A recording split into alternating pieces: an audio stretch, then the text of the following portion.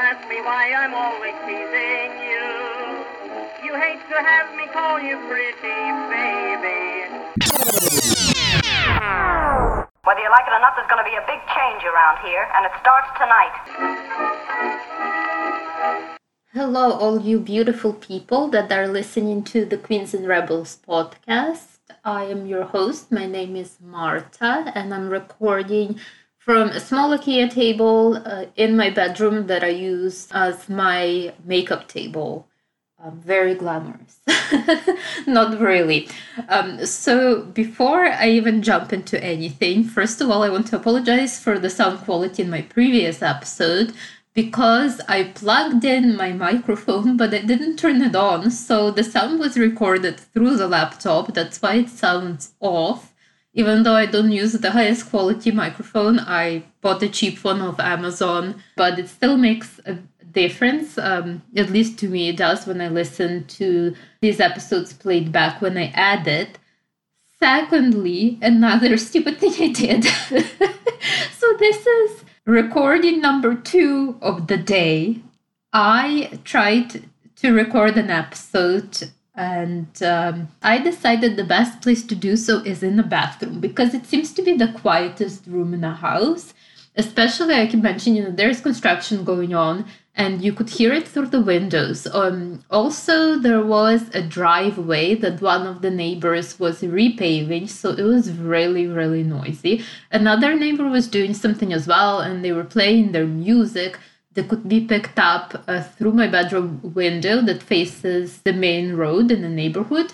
And I felt so smart and accomplished to come up with an idea to record essentially in my bathtub because that's where I was sitting. But the problem with that was, and I think anyone who is familiar with anything to do with audio can tell you that in a small room you will get a lot of echo and a lot of feedback. So the sound quality was horrific.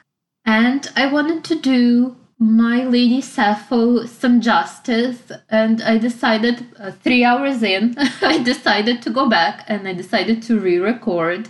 It's 7:30 p.m. right now. I just had some coffee, aka some coffee, and I'm tired, but also hyped up in a weird, tired way. I've recorded one episode in the morning, and then I got back to it. As I said, it took me about an hour and a half of editing to decide I need to scrap it.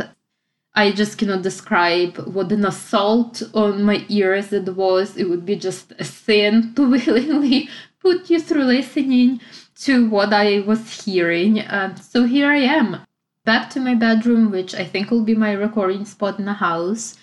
And my cat just came in. He loves to be around wherever I'm at. He's staring at me because I'm pretty sure he thinks I'm crazy, that I'm just talking to myself. Usually I talk to him, not just to myself. But anyway. Oh, and then other cat news, which is the most important kind of news in my world, is cat news. My cat no longer sits in the garage for hours on end. And that was someone on a motorcycle. So as you can see, the outdoor sound really carries into my house. Back to what I was saying, my cat no longer sits in the garage for hours on end because I'm pretty sure he murdered the cricket that was hiding in the garage. Or maybe when we opened the door, the cricket just hopped out. But I can no longer hear the chirping and his interest waned. He does go into the garage from time to time, just because I think he's interested, like all cats, to be in a room that is usually off limits. But I'm happy he does not sit there for hours on end because I like to have him around. He's my little buddy, and he definitely adds a feeling of coziness, just having a pet around in the same space as you. And in general, me and my husband were both crazy cat people, even though my husband doesn't admit it as willingly as I do. We love to know that our cat is around, and our cat is an indoor cat. We walk him on a leash, strictly on a leash. So if you don't see him, we will shake treats just for the peace of mind, even though we know no one let him out, just for the peace of mind of knowing that he's with us. Also, if anyone's wondering what it is like to walk a cat on a leash, I can tell you it is not as bad as you would think. Just because we taught our cat from a very young age, he doesn't really know any other alternative. So when he does see the leash, he sits down and he starts purring, and I definitely feed him treats as well.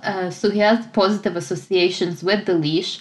It's very boring, but you constantly have to watch them. It's kind of like walking a toddler. Like, it's boring, it's slow.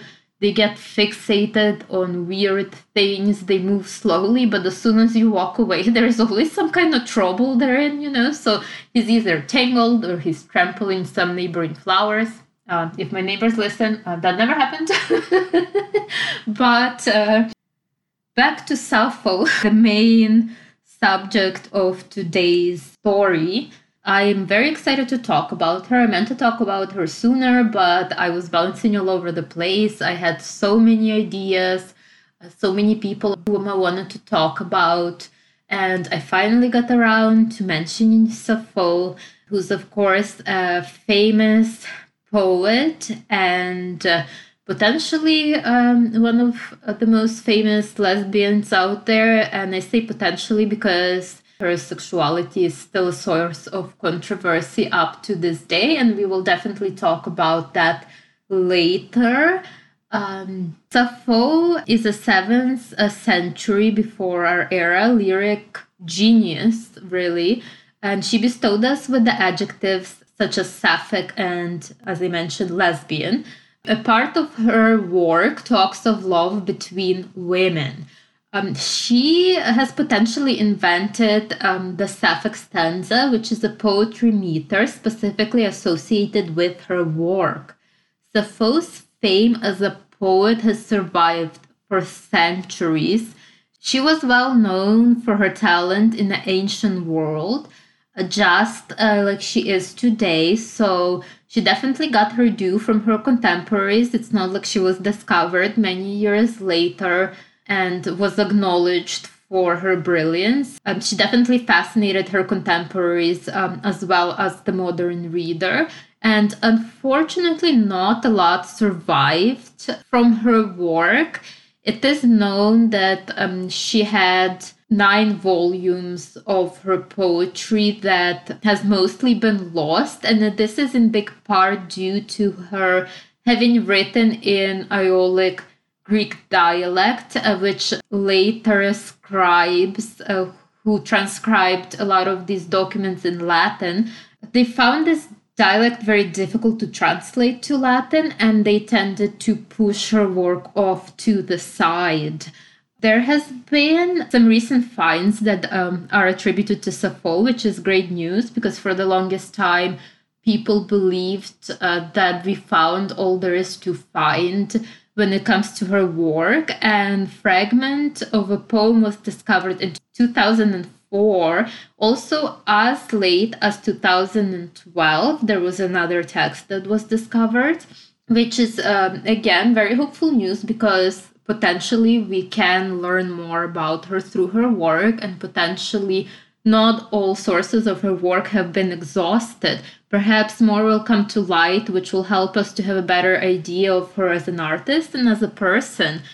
The difficulty about talking about Sappho is, well, the biggest difficulty is that there is so little that has been available about her life, so little information, not just about how she identified, but just simple biographical details. In antiquity, she was praised for her talents and she was equated to a muse. She was very much a celebrity, or as we would describe her as a celebrity in a modern sense. She was also reprimanded for having loose morals later on. We will get back to that later as I talk more about Sappho. Again, it's not that hard to be labeled as a loose woman back in the day, just because, well, this is my opinion, because women had so little wiggle room to operate. Like, everything was so strict and stringent that I don't think you had to do a lot to, be labeled as loose. I mean, you leave your head uncovered and say hello to your neighbor, and you're probably a loose woman in their views. So you have to take these labels with a grain of salt.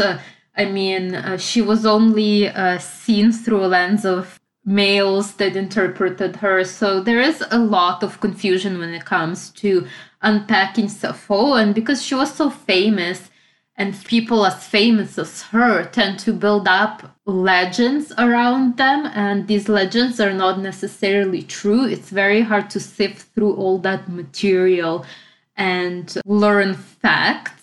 What is factual, where we can state as a fact, is that her poetry is very sensual. It is very erotic, and again, her poetry connects her closely with lesbianism. This adds controversy. She's seen as a controversial figure in societies that are controlled by religious morality. And one early church theologian who was copying her lines called her, I quote, a sex-crazed whore who sings of her own wantonness, unquote. And this religious controversy, this prism that she was viewed through, continued into the Victorian era, where she generated both a lot of interest and a lot of discomfort, because her work had a lot to do with sexuality. Recently, she has been claimed by feminists, and she has been claimed as a gay icon. And the sensual nature of her work is embraced, but she still remains a controversial figure, not because she is gay, or I certainly hope people don't see that as something controversial anymore, but because her identity is still largely debated. And again, I will try to break that down as I go. And I want to attempt to give a few biographical facts about Sappho, but as I said, very little remains. I wish there was more. But what we know is that Sappho was born on the island of Lesbos. This is in Greece, and she was born to an aristocratic family between 612 and 615 BCE. And again, even her position in life causes some arguments. Some argue that it was precisely her privileged position that allowed her to choose to be a poet, while others argue that she still had to adhere to the same expectations regardless of her social standing. She still expected to marry as any other woman. Historian Wendy Slatkin argues that she was able to become a poet not because of her privilege, but because of the culture that Lesbos held towards women. The women were held in higher regard than the rest of the Greek city-states. And I quote from Wendy Slatkin, "Considering the severe restrictions on women's lives, their inability to move freely in society, conduct business, or acquire any type of non-domestic training, it is not surprising to find that no names of important female artists have come down to us from the classical era. Only the poet Sappho received high praise from the Greeks. Plato referred to her as the 12th muse. Specifically, she came not from Athens or Sparta, but from Lesbos, an island whose culture incorporated a high regard for women," unquote. To paraphrase, it was precisely the cultural environment she grew up in that allowed Sappho to become who she was.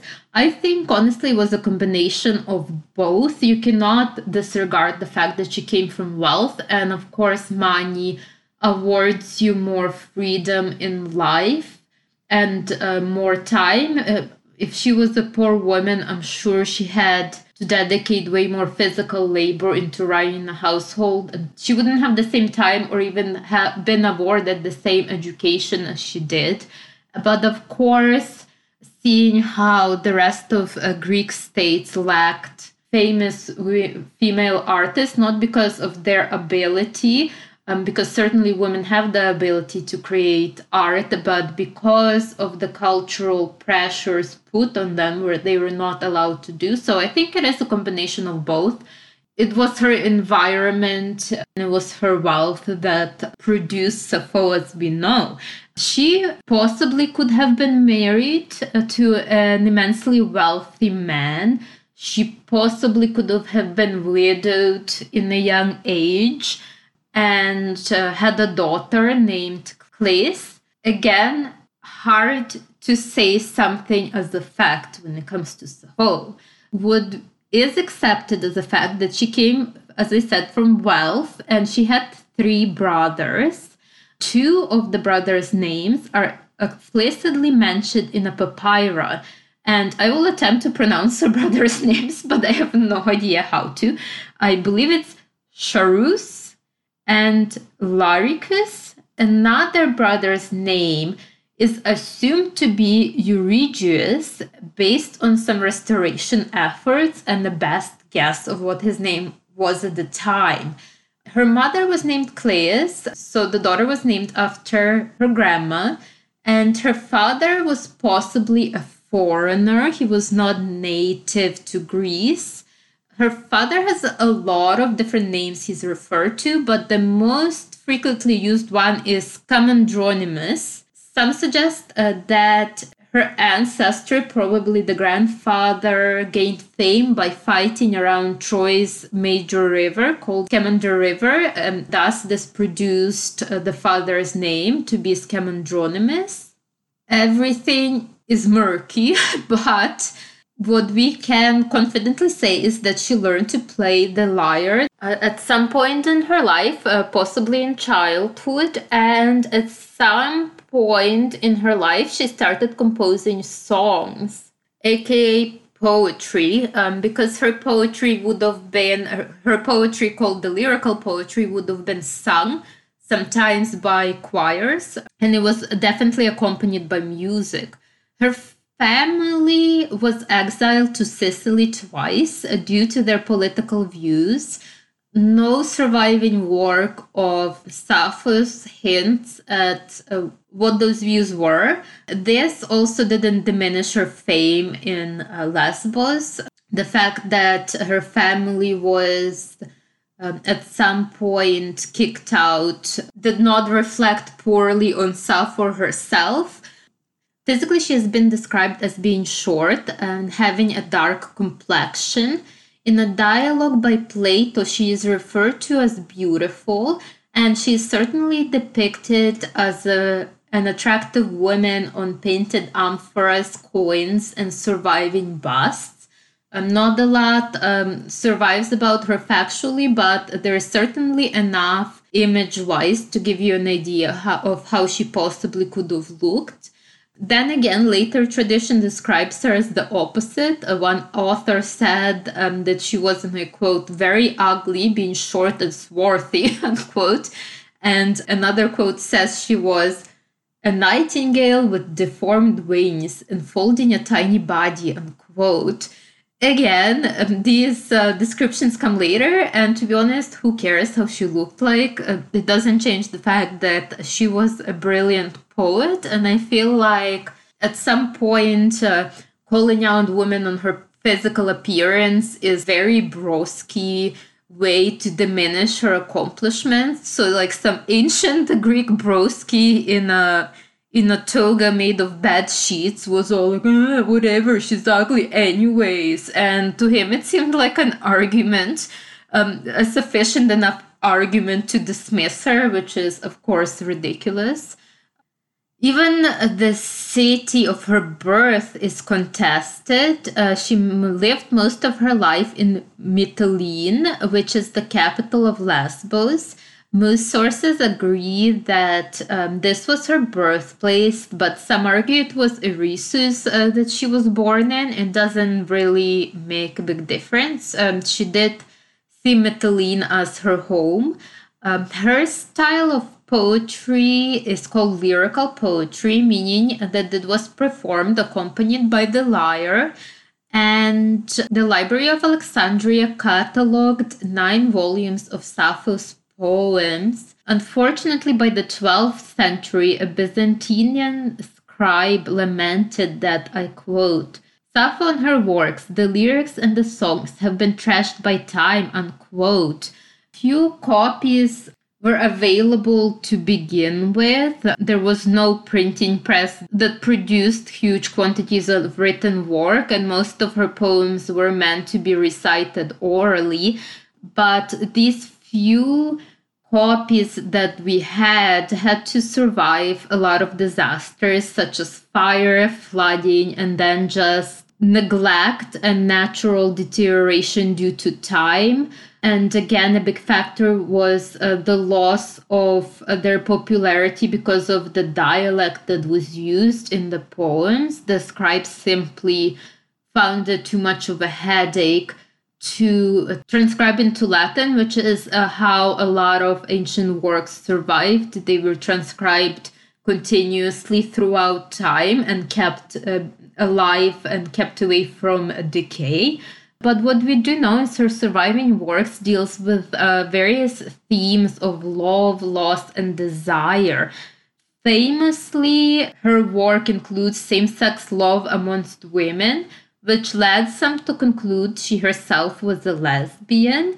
In one of her best-known verses, she, as the speaker, talks of her envy of a man who talks to the girl she desires. And please cut me some slack. Here it goes. I am going to recite this poem to you. The poem is incomplete, unfortunately.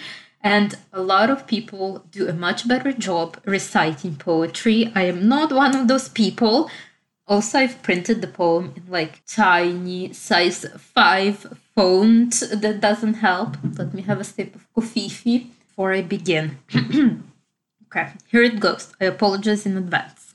He seems to be an equal of the gods, whoever gets to sit across from you and listen to the sound of your sweet speech so close to him. To your beguiling laughter, oh, it makes my panicked heart go fluttering in my chest. For the moment I catch sight of you, there is no speech left in me, but tongue gags. All at once a faint fever courses down beneath my skin. Eyes no longer capable of sight, a thrumming in the ears, and sweat drips down my body, and shakes lay siege to me all over, and I am greener than grass.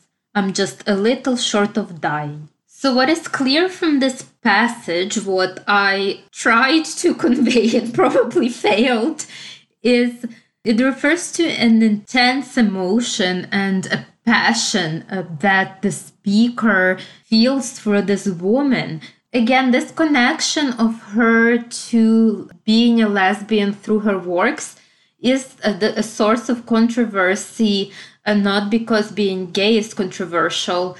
The controversy comes from the fact that people say there's too little of her work survives to make that conclusion.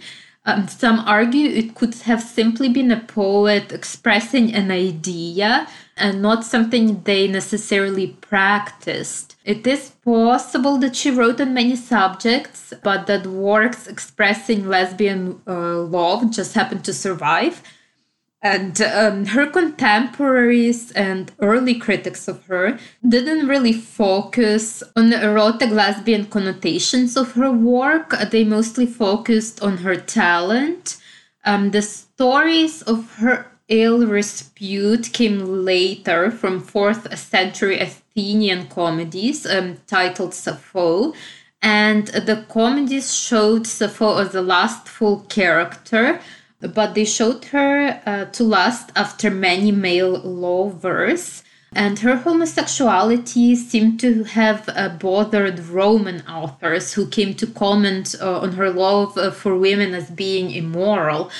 So Rome had a very different attitudes towards homosexuality. Homosexuality definitely existed in Greece and it definitely existed in Rome, just the attitudes completely flipped. Roman authors and critics fixated on her homosexuality. That topic continued to be popular from then on. References are made to 3 female companions of hers, Thetis, Telesipa and Megara, with whom she was quoted to have, and again I quote, disgraceful relationships, hinting at the fact that she might have had a sexual relationship with these women. To complicate things even more, the very word lesbian had a very different meaning before. A verb, lesbiazein, originally meant to act like someone from Lesbos, and this referred to performing fellatio, which apparently they were connoisseurs of in Lesbos. And later on, lesbianism came to have the modern definition that we are used to today. Again, more complications as her legend unfolds. The most popular love story that is tied to her life is one about an unreciprocated desire for a young man called Phaon. And this unreciprocated love allegedly causes her to jump off a cliff, and it ties her to her heterosexual relationship. This story was added to her legend later and is accepted as a work of fiction. Possibly it was a satire that a famous woman known for her love of other women killed herself over a man. Possibly it was an attempt to give her legend a more poetic death. Her celebrity was so huge. A legend around her was built, and it was not necessarily on facts. Perhaps someone thought her death as an old, unglamorous grandma was not worthy of the idea of Sappho, and she needed to have this tragic, heroic death, and they attempted to give her one.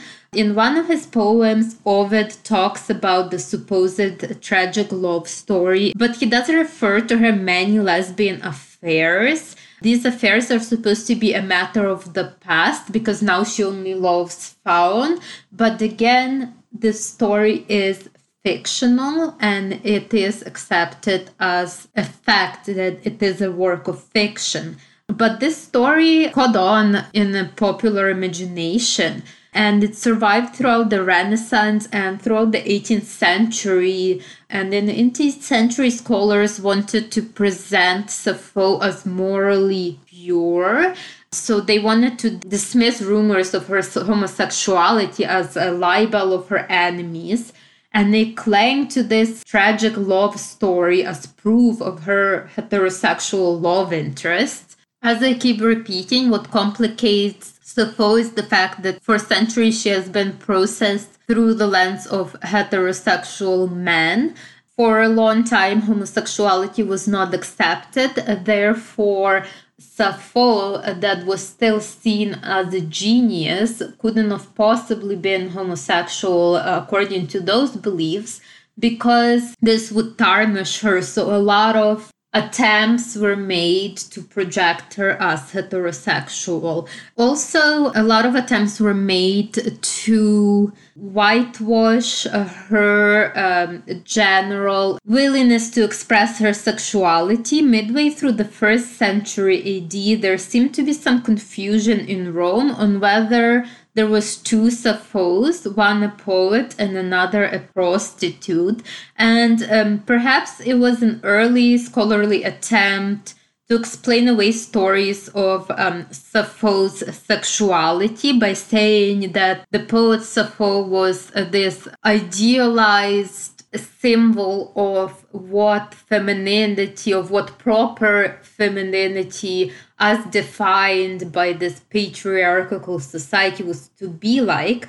And there was another promiscuous Sappho, but don't worry about her, which is kind of ridiculous, but people do ridiculous things.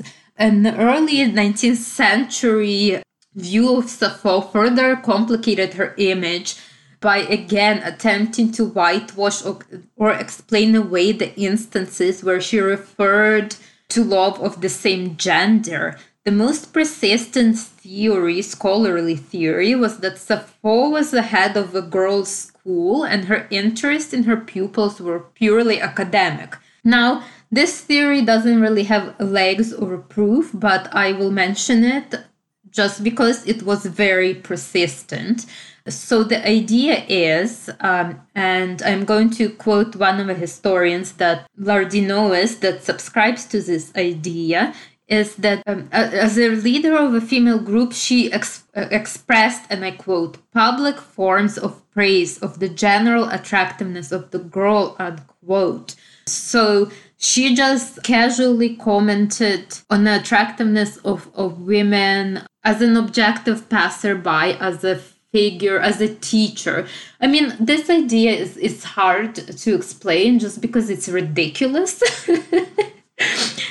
And another explanation included her being a part of an all-religious female cult. Again, no evidence. It's now largely dismissed. But because she was a part of this cult, she kind of wrote these songs for public occasions about female sexuality. Again, this idea doesn't have legs. That's why when I attempt to explain it, it's hard to do so. It's a little comical because what is evident from her work is the poet describes homoerotic passions, and modern scholars have no problem admitting it. The question that remains is, were those passions personal? So those passions definitely were there, but were they a part of her personal identity? We can assume that at least part of the fictionalized Sappho in her poems reflects who she was as a real person. She chose to speak of the female emotional experience while men around her spoke of war and glory. She precisely chose the topic she wanted to speak of, and that topic included same-sex love. It can be discerned that she had a number of close female relationships. Again, nature of those relationships cannot be specified. Fragments of her poem use the word hetaria, meaning female friends or companions. And the Greek philosopher Maximus of Tyre stated that Sappho loved young women the same way Socrates loved young men. Another proof that her poems could be personal, they did not just reflect the general ideas of the time, is a recently discovered poem called The Brother's Poem. In this poem, she speaks of her hope that a younger brother will grow up honorably and bring her family pride, unlike his older sibling. And this poetry could be treated as personal because ancient historian Herodotus collaborates this story, mentioning that Sappho fell out with her brother, the Charaxus, Charaxus. Anyway, she fell out with this brother who was a merchant, and this brother wasted his fortune to buy the freedom of his favorite Egyptian courtesan. Herodotus mentions that she scolded her brother in a song, and presumably this song is the recently discovered poem which was heard by Herodotus at some point. Also, Ovid, a Roman poet, also mentions tensions between Sappho and her brother. The plot of the poem is accepted as being a part of her biography, and it details a very personal, raw emotions that one would have towards the family. So she prays for her brother, pleading with Aphrodite, I quote, "I implore you, do not dominate with hurts and pains, O queen, my heart," unquote. This plea, you can argue, was her attempt to seem very pious because she's mad at her brother, but yet it is a very improper thing to do, is still pray for him. But it can also be seen as something deeply personal because she still loves her brother and she still cares for him. He's still a family member. As I keep saying over and over again, biggest challenge of talking about Sappho's identity is that there is so little to study. Contemporary scholars cataloged around 250 fragments of her work, and many of those fragments consist of a single or few words, and less than 70 contain complete lines. And despite this little surviving work, she still retained fame and fascination in our minds.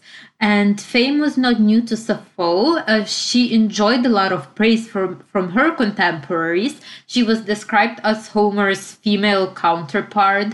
The island of Lesbos was happy to claim their famous resident despite her family's exile. Statues were raised in her honor. Her portrait and name appeared on art and currency. The capital of Lesbos, Mytilene, issued Sappho coins 900 years after her death. I mean, that kind of enduring celebrity is amazing. Even Plato, who thought that most poetry does not belong in modern art, praised her talents, calling her the 10th muse. She was widely believed to be one of the greatest poets to exist and was held in high esteem for centuries.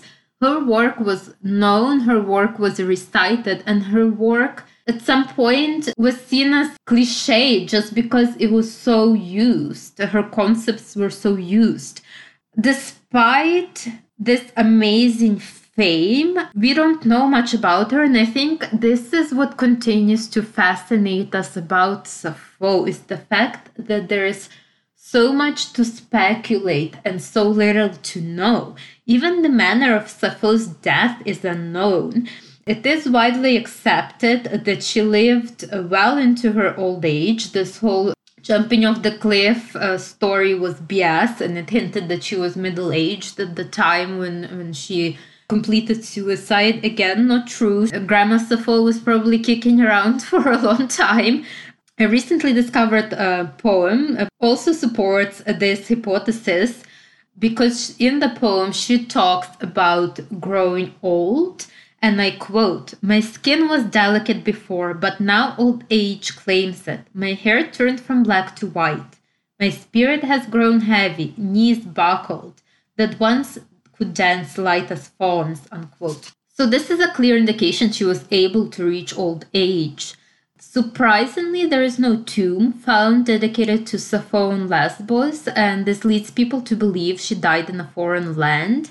Perhaps we will eventually find her tomb. Perhaps this will shed some light on her identity. Who knows? I do think that Lesbos, that was so willing to claim her as a famous resident and was so proud of having Sappho as one of their own people, would have erected her a worthy tomb, so she must have not died there. But as we were shown, there is still some stuff to discover about Sappho. Not all is lost to time. When it comes to the most alluring question about her, which is her sexual identity, the fact is we do not know. And the thing is, if we were to ask Sappho if she was gay or straight, Sappho most likely would not even understand the question, just because this is a very recent way to classify people. In general, in ancient Greece, people were not classified based on their sexual identity. For them, sexuality was not an identity, it was a practice. And people tended to be classified as either free or enslaved, or as citizens and non-citizens.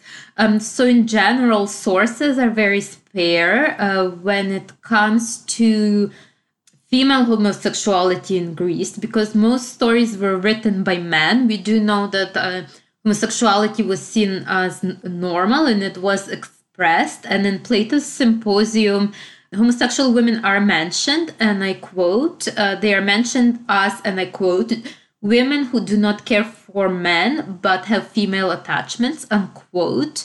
Our views of Sappho's homosexuality are very much modern. During her lifetime, as I said, it wouldn't have been a part of her identity, but it was just a sexual practice.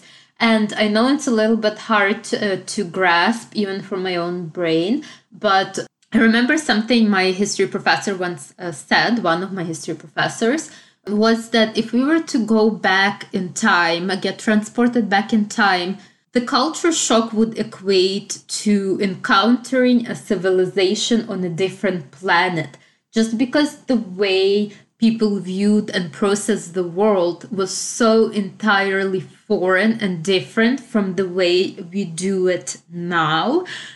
So you have to keep it in mind when we talk about Sappho's self-identity.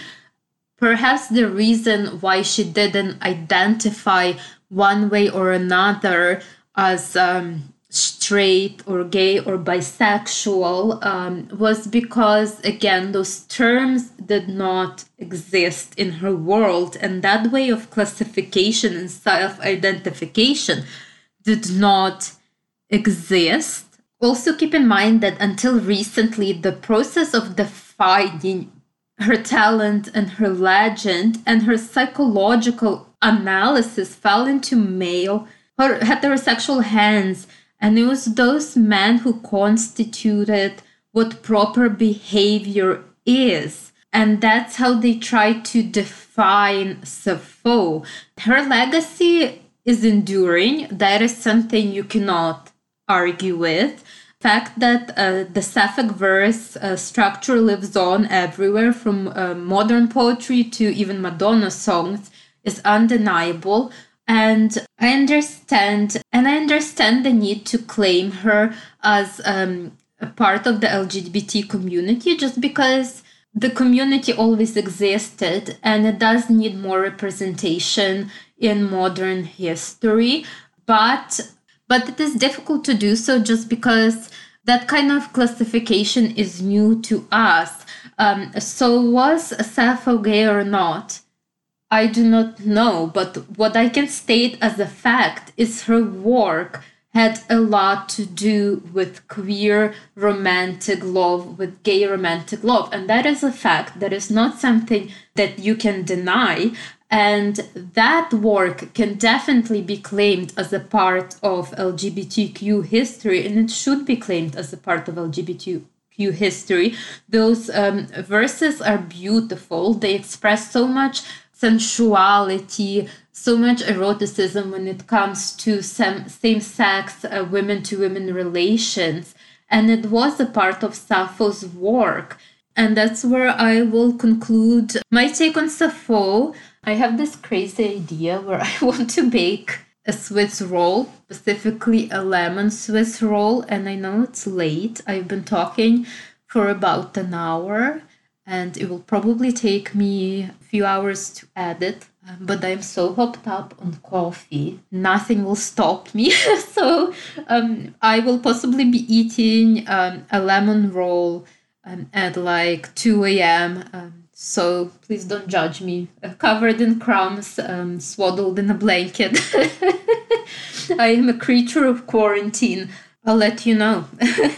I'll let you know if I baked one or not. I might hold it off to tomorrow. It depends if my reason will take over my madness. Yeah, I do have an idea of who I will be talking about next week. If you're curious, please check back with me on Wednesday. I will post a hint on my Instagram. I am curious to hear from my listeners, and I'm definitely curious to learn more about you guys. So hello, and thank you to everyone that listened. I hope you have a wonderful day and a wonderful rest of your week, and I will talk to you next Saturday. Bye, everybody. Bye-bye. Bye, beautiful people.